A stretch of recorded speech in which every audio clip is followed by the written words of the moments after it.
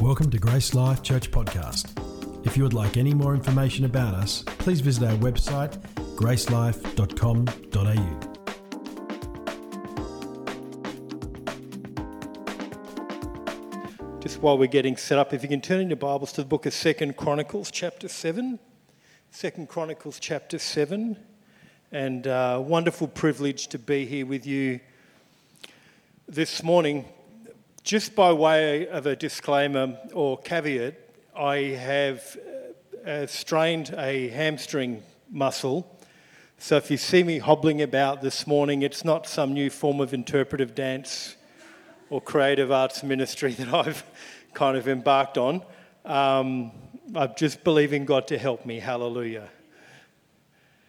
You know, I was reading the other day in through the prophet Ezekiel, and he says regarding Jerusalem in Ezekiel chapter 16, this is what the sovereign Lord says to Jerusalem: your ancestry and birth. There's no slide for this, by the way. This is just feeling what God laid on my heart. Your ancestry and birth were in the land of the Canaanites. Your father was an Amorite, your mother was a Hittite. On the day you were born, your cord was not cut, nor were you washed in water and to make you clean, nor were you rubbed with salt or wrapped in clothes.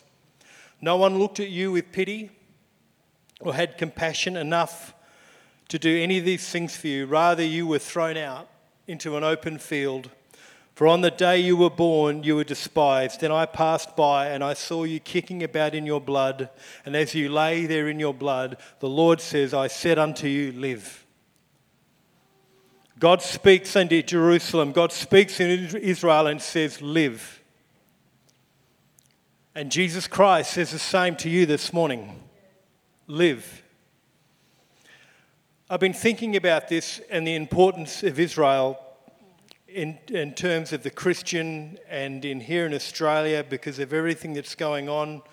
I was thinking about that this morning as I got up for breakfast, and there was another attack by the Iranian-backed Houthis in Yemen, from Yemen, rather, on another ship, a British ship. It reminded me on January the 5th this year, the MV Bahaja, formerly known as the Ocean Outback, it had with it on it some 15,000 sheep and a couple of thousand head of cattle, well and truly over a couple of $1 million worth, and this was headed for Jordan. And so I'm not going to be political, it's not my job this morning, but you know, the federal government signed off on this. They knew that there was problems in the region. The problems got so bad that midway through they diverted the ship to South Africa. Once they got to South Africa, they thought, you know what, it's still not going to work, it's still too hot. And so right now they've got a bit of a Mexican standoff because a lot of these sheep could be sick, a lot of the cattle could be diseased. It's dangerous to bring them back now. And then again, when I heard it happening this morning, I began to think, man, there's so much going on in the Middle East. And a lot of Christians, we sort of sit back and we go, you know, I know Israel's important. I know what happens in the Middle East is important. But because we hear it so much and it's been going for such a while, we get quite ambivalent about it, don't we? Well, that's a long way away. That doesn't affect me here in Ellenbrook. We fail to see the canary in the coal mine or the frog that's slowly boiling away in the frying pan. The Bible calls Jerusalem a cup of trembling, and what that simply means is that anyone who would attack her, and a burdensome stone is another metaphor used, would go weak at the knees. In other words, it's going to cause you grief, it's going to cause you problems. And so why is Jerusalem important? Why does Israel matter? You know, Charles Dickens' seminal work, A Tale of Two Cities, we often think, the two cities, I think, Paris and London. A long time since I've read the book. But you know, the Bible's a tale of two cities, Jerusalem and Babylon. And so I want to look this morning at why it matters. A sermon simply called Sacred Spaces.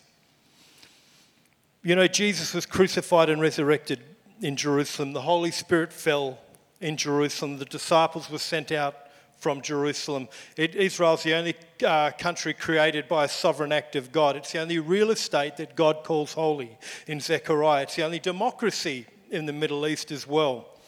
In fact, God says through the prophet Ezekiel in chapter 5, verse 5, that I have placed Israel at the centre of the nations.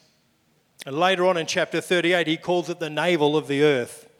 And so the book that you're holding, the book that you read, the book that you base your life upon has a very, very Israel-centered lens. And there's a reason for that. I'm going to go through that a little bit later on. But I want you to just draw your attention here to 2 Chronicles chapter 7. Let me just read this text out. I'm pretty sure we've got this one up here. You can follow along if you don't have a reading device. Then the Lord appeared to Solomon by night and said to him, I've heard your prayer. I have chosen this place for myself. If my people, I'm just moving down to verse 14 here, if my people who are called by my name will humble themselves and pray and seek my face and turn from their wicked ways, then I will hear from heaven, I will forgive their sin, and I will heal their land. Verse 15, now my eyes will be open and my ears attentive to prayer made in this place.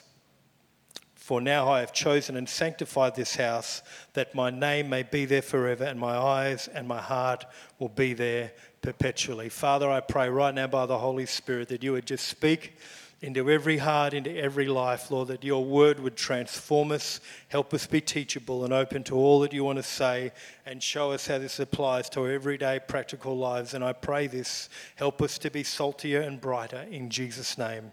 Amen. Let me just look firstly here at a sacred connection. Because throughout history, there's always been a nexus between God and man. In other words, God has always wanted to interact with us. It's not like we're, part of an ant farm that he's got and he just sort of puts us in and shakes us. Relationship with you and I. And so there's a Latin phrase for this. It's called Axis Mundi, and it just literally means where the sky, the heaven, connects with the earth. And so we read throughout the scripture, certainly many times in the Old Testament, where we see this interaction occur. In Jacob, the patriarch, in Genesis chapter 28. I'm not going to read out the entire verse, but God reveals himself as the God of Abraham, the God of Isaac, and the God of Jacob. And he needed to hear this because he knew that God was the God of his grandfather, Abraham. He knew that God was the God of his father, but that wasn't enough. God, I need to know that you're my God as well. And reveals himself and does this with an extreme thing. And he hadn't had pizza that night, and it wasn't some out-of-body experience, but there was a ladder opened up, a vision. He saw the angels of God ascending and descending upon it. In that ladder, we have that ladder as a doorway to our heart, to Jesus Christ right now. And you can be as close to God as you want to be. Similar to that was Moses' experience with the burning bush. God wanted to manifest to himself. God wanted to manifest himself to Moses and show him that he was with him, to show him that he was going to walk with him and be with him. And then he sees a bush that's burning but not consumed. Moses, he says in Ezekiel chapter 3, and he said, here I am.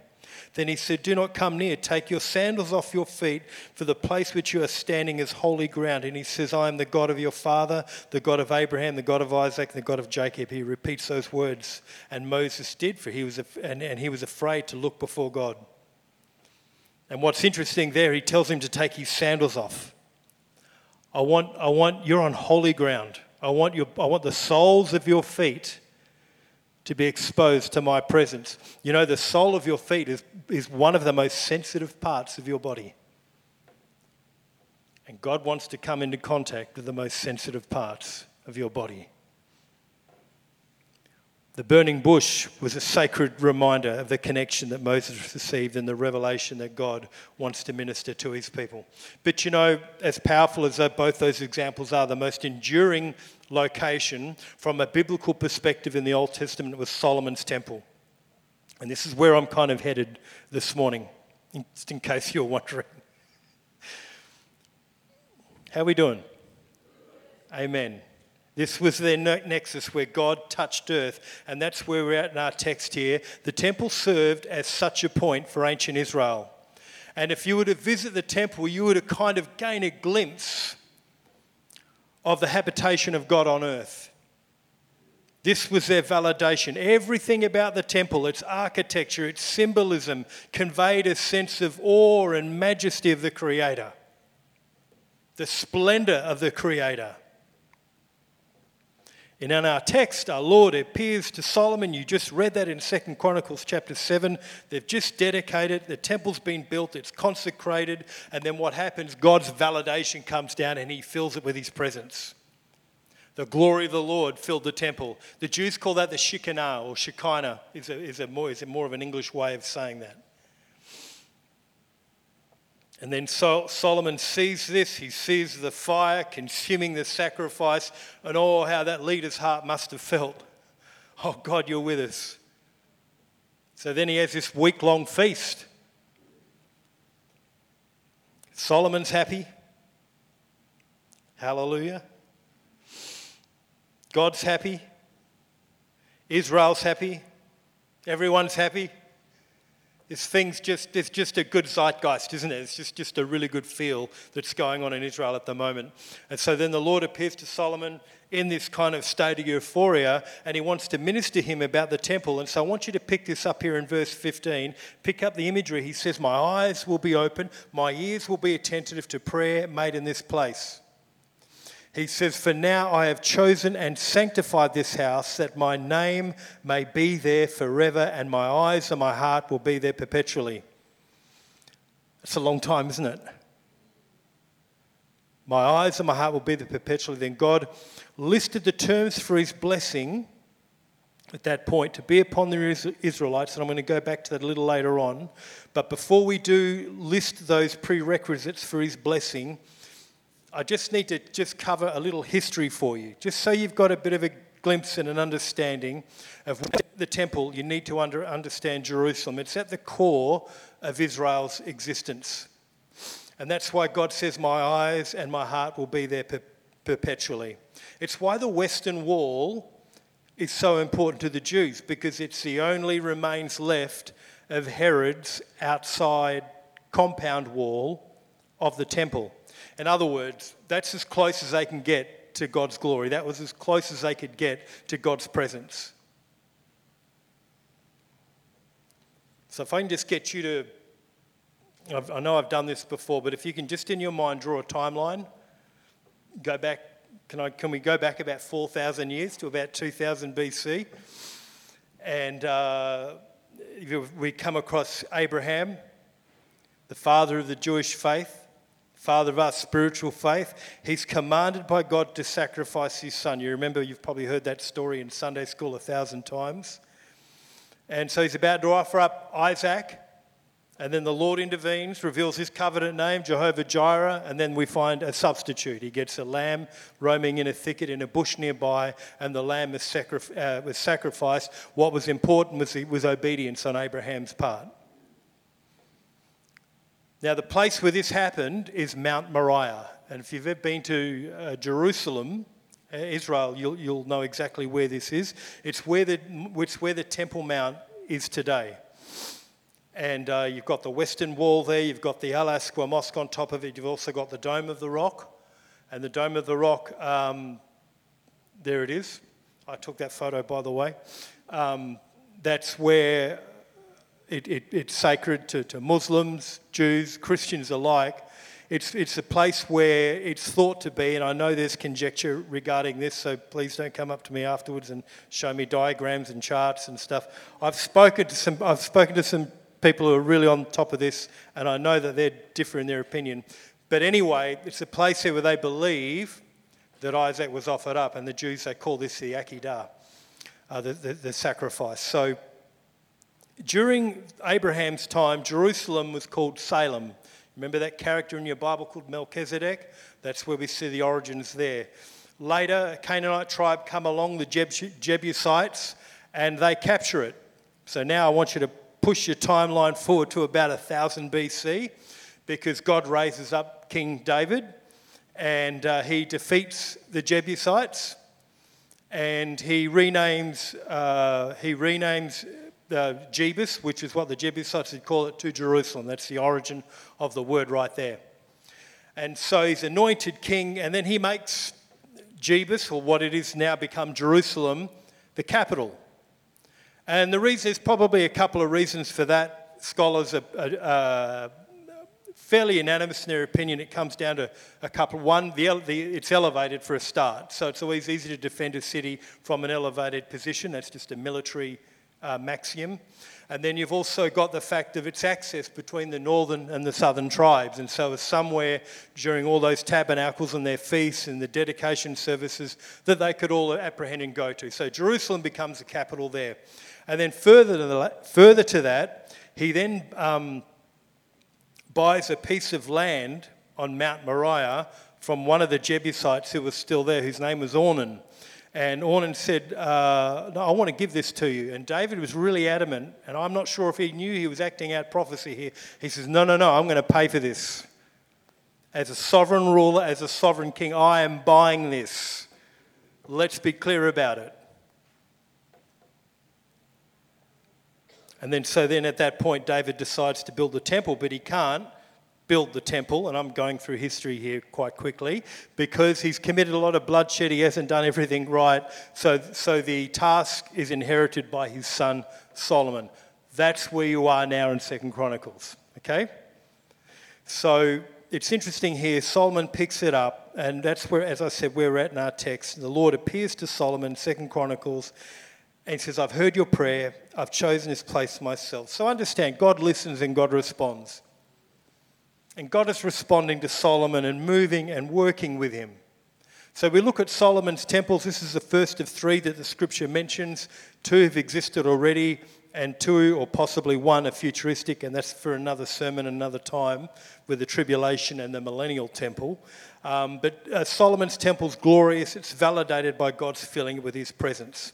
2 Chronicles 5:13 and 14 says, the house of the Lord was filled with a cloud, so that the priests could not continue ministering because of the cloud, for the glory of the Lord filled the house of God. Could you just imagine that? Could you just step back and imagine how powerful that would have been? And Israel at that point enters into its most prosperous time in history. Socially, militarily, religiously, economically, they were like the kingpins. But then what happens when God blesses sometimes with us? We get lifted up, we get full of pride. And so Israel, in its haughtiness and in its pride, backslid. So drive your timeline a bit forward. Now I want to come to 580 BC. And God raises up this Babylonian king. His grandfather Nabopolassar ruled Babylon with an iron fist, but his grandson Nebuchadnezzar was gaining rapidly as a tremendous military leader. But his most prominent battle during the Battle of Carchemish, where he rises to prominence and pretty soon begins to take over the entire he defeats Egypt, he defeats the Assyrian Empire, and basically they've become the ruling empire of the world, and God raises him up, and what he does is he takes all the choicest children, he levels Jerusalem completely, he burns it to the ground, ransacks it, takes all the temples, takes all the articles of gold out of the temple and brings them back into Babylon, takes all the best young men away and takes them into Babylon as well.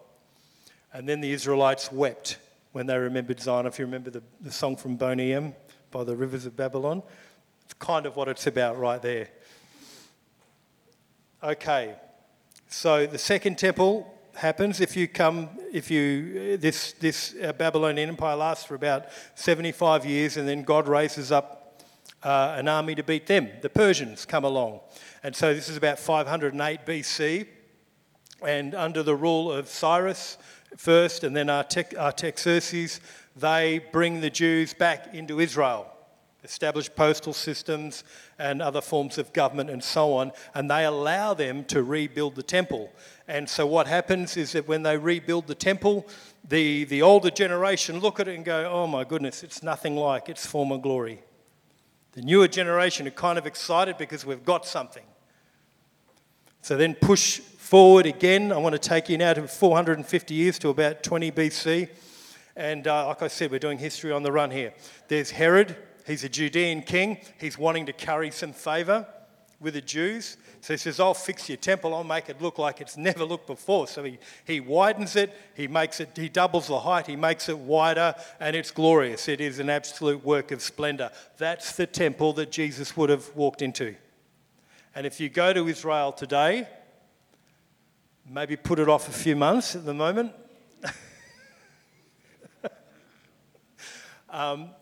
you'll see the remains of Herod's. And you don't actually see the wall, you see the outside compound wall that's still existing there. And then we go a little bit forward, Titus 70 AD, the Romans leveled Jerusalem to the ground, the temple's destroyed, just about every part of it except that outside compound wall, scattered, living as refugees and vagabonds on the earth until 48, when God creates them and creates the nation. Hallelujah. And I've got to move on a bit quicker. So interesting, in 1967, when they were attacked by Jordan, that's when they regained that Temple Mount again. And that was the first time that they could actually go back to that wall and pray there. That's why it's so important. And other reason it's important, because that temple, that wall, it reminds them of better days. They pray there today because it reminds them of golden years. A time when they were at peace from their enemies, a time when they were prosperous, a time when they were excited about living for God. When I was at Ben Gurion Airport, the time I went, I remember speaking to a young lady. She was working in a jewellery store, and I was just looking at getting Jill a watch or something. I can't remember exactly what it was. And I was trying to witness to her and talk to her about God and the Bible, and she just, with the coldest eyes I've ever seen, said, God has abandoned us.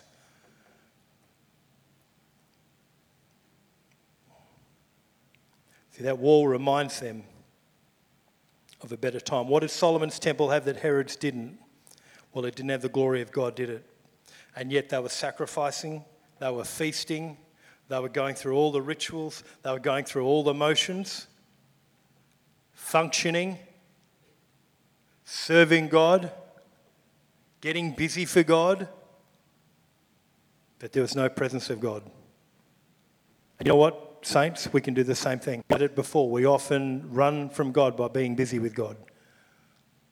And I'm not saying we need to abandon our ministries, and I'm not saying that we shouldn't be working in the house of the Lord and serving the Lord, but just stop for a moment and ask yourself the question, and God, are you with me? Do I have a sense of your presence here? God, am I making any impact? Are my words penetrating, or are they just going down the bottom near my feet? Let's just touch quickly here on a sacred covenant, because I want to bring this together for us where we're at here.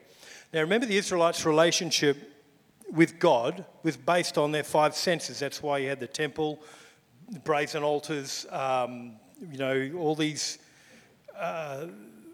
feasts and offerings that had to be kept, because God had five senses: touch, taste, feel, smell. I think there's five. I've probably forgotten them. But anyway, hearing. Thank you, Jill. So in the New Testament, we know that is different, don't we? Because Paul says, and what agreement has the temple of God with idols? For you are the temple of the living God. And God says, I will dwell in them and walk among them. I will be their God, and they shall be my people. 1 Corinthians 3:16. Do you not know that you are God's temple and God's Spirit dwells in you? If anyone destroys God's temple, God will destroy him, for God's temple is holy, and you are that temple. So what is the scripture saying? God's not dwelling in tents and tabernacles today. He's dwelling in you. If you're saved, if you've accepted Jesus Christ into your heart as your Lord and Saviour, deity resides. Isn't that a powerful thought? God resides in you. You are the temple of the Holy Spirit. And the purpose of the temple in Scripture was to manifest and reflect the glory of God. That's true in the old. How much more in your life now? Your heart is a sacred space in which deity reigns. That's why Solomon said in Proverbs 4:23, keep your heart with all vigilance, for out of it flow the springs of life. So it's a common tradition in the ancient Near East for the heart to be the seat of the intellect and was considered to be the very essence of a person's being. Keep it with all diligence, because that's where deity rides. You are the temple of the living God. It means his glorious power is going to go and shine through and fill you with his indwelling spirit. Where you walk, you bring the sphere of the kingdom of God with you. Say, the kingdom of God is at hand. The sphere of its influence goes where you go. We ought to be room changers. That just went...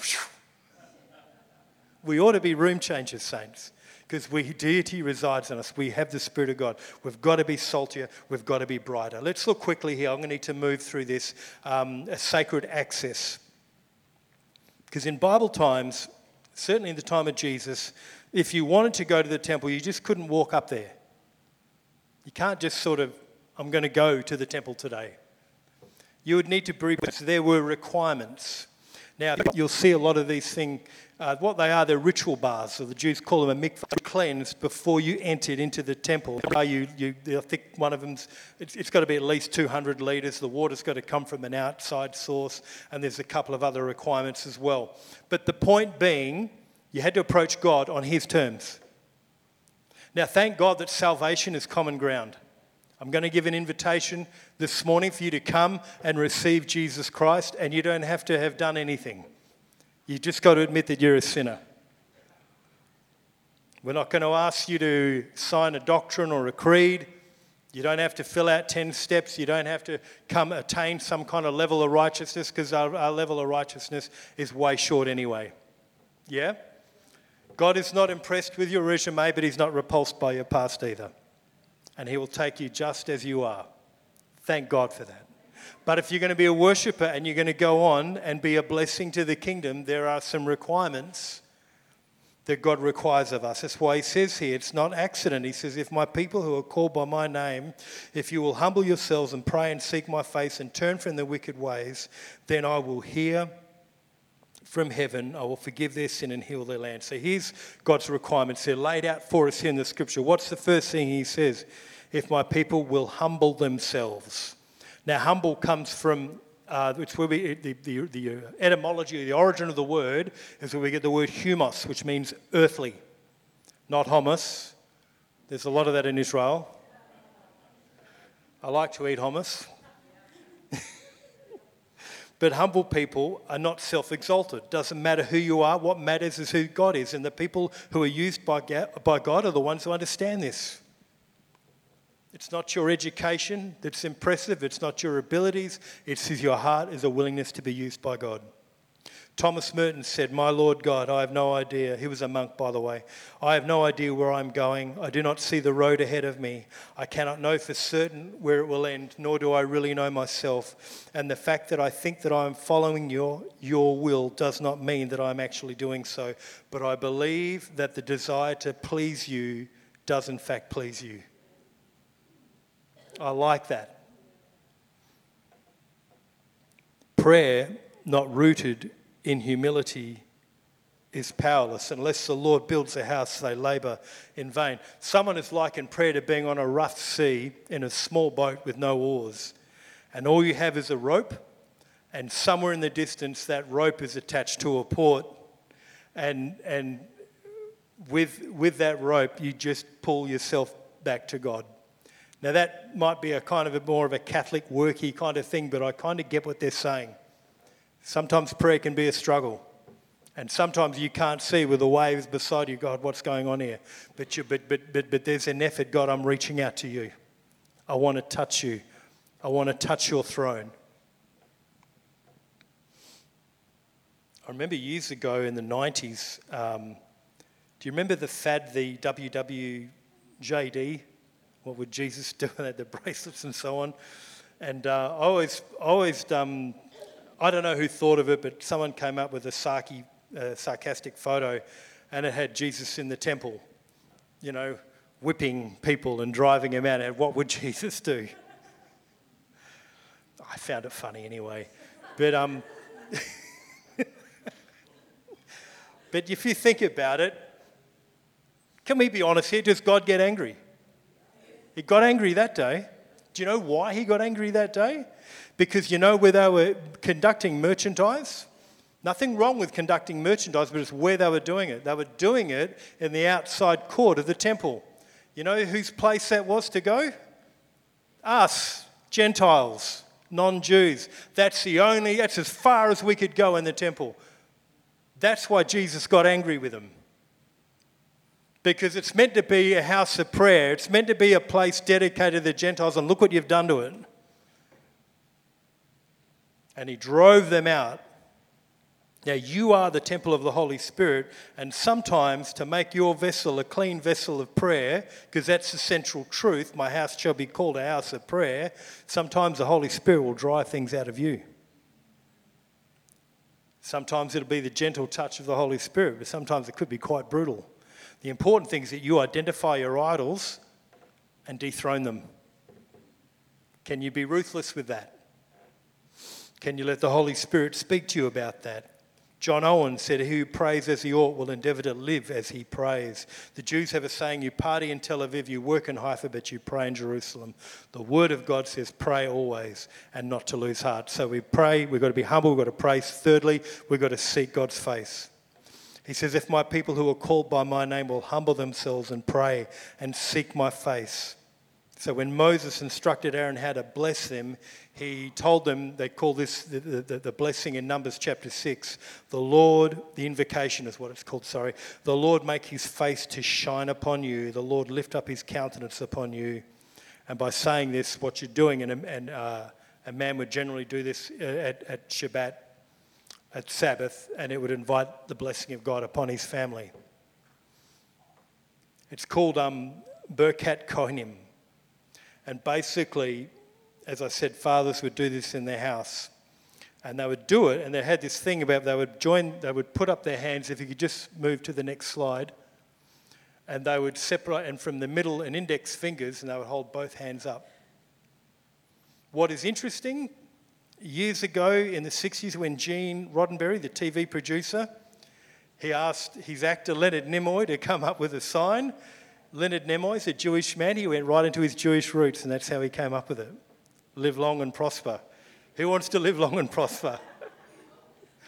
See how many trackies we've got in the house. Hallelujah. What's God saying? He's saying when he tells his people to seek his face, he's urging them to live in a way that his face can be turned in that direction. Posture yourself so that God's face can shine upon your life. Everything Jesus did was governed by this principle. Everything Jesus did. Even in Gethsemane, when the cup was offered up, he saw all that the cup offered. He saw the sin, the guilt, the pain, and excruciating death, his shed blood, the hell, isolation. He saw all of that and said, God, if you're willing, can you pass this cup from me? Can I just say this, saints? You can be honest with God. Do you know that? You can have a heartfelt, honest conversation with God and tell him what you're feeling. He's not shocked by that. Jesus said, if you can make this pass, but what else did he add to that? Nevertheless, not my will, but your will be done.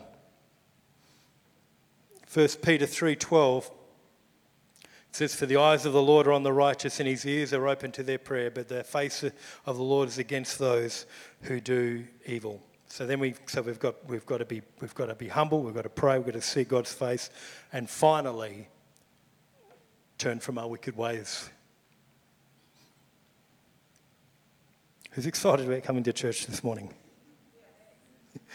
Do you remember in the New Testament Paul pleads for purity? He says in 2 Corinthians chapter 6, verse 16, and what agreement has the temple of God with idols? You are the temple of the living God. I will dwell in them, I will walk among them, be their God, and they shall be my people. So Paul here What's he appealing to? Look very carefully with me. He's appealing to a sense of divine lineage, a promise of a sacred space, and a place where God would walk with us. You've got divine indwelling. If you could just move to the next slide.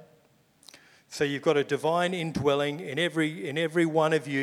You've put a sense of trust in the Lord and deity resides. Secondly, you've got divine communion. He says, I will dwell in them and walk in them. And as God talked with Abraham, he will talk with you. He wants to be a friend. He wants to be a... And you've also got a divine adoption. I will be a father unto you, and you shall be my sons and daughters, says the Lord Almighty. Now, what I want you to do, if you're reading that, if you've got your Bibles open or you're reading that, what I want you to do is look at chapter 7 and verse 1. He says, therefore, having these promises. Now, if you can do something for me just in a moment, take away the chapters and verse. How many people realise when Paul wrote letters, he didn't sit down and go 2 Corinthians chapter 6? He wrote letters. So we put those division breaks in there for us, to help us with our reading. If you remove them out of the way, this is how it reads. It goes in chapter 6, and what agreement is the temple of God with idols? For you are the temple of the living God, and God says, I will dwell in them and walk among them. I will be their God, and they shall be my people. And then in chapter 7, verse 1, he says, therefore, having these promises. What are the promises he's talking about? Divine indwelling, divine communion, divine adoption. Because God is going to walk amongst you, because God is going to dwell inside of you, because you're going to have communion with him, he says, because of these promises, let us cleanse ourselves from all filthiness of the flesh and spirit, perfecting holiness in the fear of God. Because of who you are in Christ, that ought to put some limitations on your life. I'm paraphrasing that for you. Having these promises, he's not using the logic of the law nor the logic of threats, but he's appealing to a higher calling, isn't he? Turning from your sin, repenting of your sin, accepting Jesus Christ, it's not just a ticket to get out of hell. It's an invitation to flourish. Because the benefits, I'm going to dwell amongst you. I'm going to walk in your midst. Notice Paul says, cleanse yourself. It's not a casual approach. There's got to be cleansing the flesh and the spirit. If you can separate the pure from the profane, the secular from the sacred. And notice he says ourselves, not others. A lot of us think we've been put on here earth to cleanse other people. We can fight with the brethren. We can find fault with the brethren, can't we? We can stab him or her with the sharpest knife of our criticism and miss the beam in our own eye. The Roman statesman Cicero said it's the peculiar quality of a fool to perceive the faults of others and to forget his own.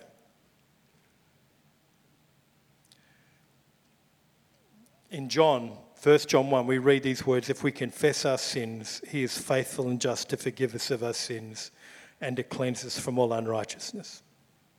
If we say we've not sinned, we make him a liar and his word is not in us. Confession is a lifestyle and not a one-off. Spirit of hatred's got to give way to a spirit of love.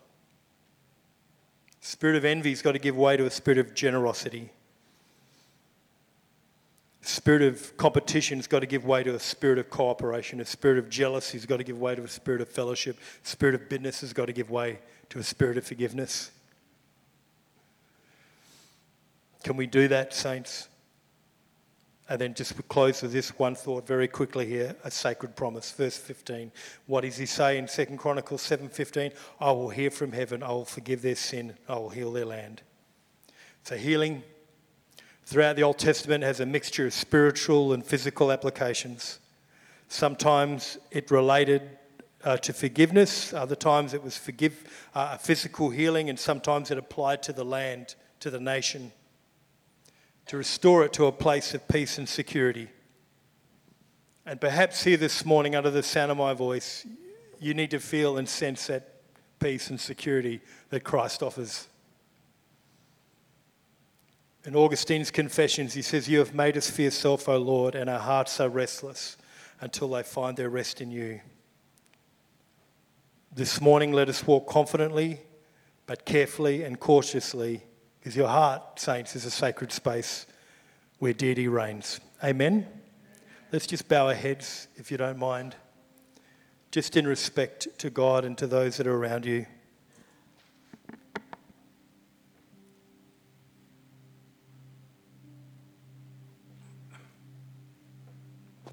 I appreciate your attentiveness and so enjoying experiencing the presence of God here. Maybe you're a regular in this church and you're here every Sunday morning. Maybe not. Maybe you've wandered in to this building. And I believe God has brought you here by divine appointment. And my message to you is really simple. Salvation is common ground. You can come to Christ just as you are. Doesn't matter what mess your life is in. Doesn't matter what you've done. I want to tell you that there's a God who cares about you. The Bible says, for God so loved the world that he gave his only begotten Son, that whosoever would believe upon him should not perish, but have everlasting life. And so if that's you this morning under the sound of my voice, I promise you I'm not going to embarrass you. I'm not asking you to join a church or sign a form or anything like that, but just with an uplifted hand, would you say, preacher, would you pray for me? Amen. I see that hand. Hallelujah. Anyone else? I need to get my heart right with God. You're unsaved. Maybe you're backslidden. Maybe you once walked with God, but you're away from God. If that's you, just raise your hand. Just so I can see that hand. Hallelujah. Amen. Praise God. I see those hands. Glory to God. Just honest hearts before the Lord. And you're just going to say, Lord Jesus, come into my heart. Make me whole. Let me experience the joy and forgiveness of sins. So what I'm going to ask right now, if we all don't mind, is that those that raise their hand, can I just see you again? Can your eyes just meet mine? Amen. Can I just ask you to come down the front here, please? And just the gentleman down the back. No one's looking. Every head is bowed. These people are just going to pray. Maybe Alison, if we could just have a couple of workers here just to pray with those. Amen. Anyone else who wants to pray? Why don't we all stand? Why don't we all stand? Hallelujah. If you feel the Lord speaking to you about any part of this message, I'm just going to lead everyone here in a sinner's prayer. But if you feel God speaking to you about part of the message, maybe God is speaking to you about your prayer life. You feel like you're on that boat without an oar. God's there. Just keep praying. Keep believing God. Maybe God's dealing with you about your humility. You're kind of walking around carrying this thing yourself. Lest the Lord builds a house, so labour in vain. Maybe there's a specific sin that God is dealing you about. Maybe you just need to see God's face. Let God's favour and shine upon your life. Posture yourself with this will, not my will, but your will be done.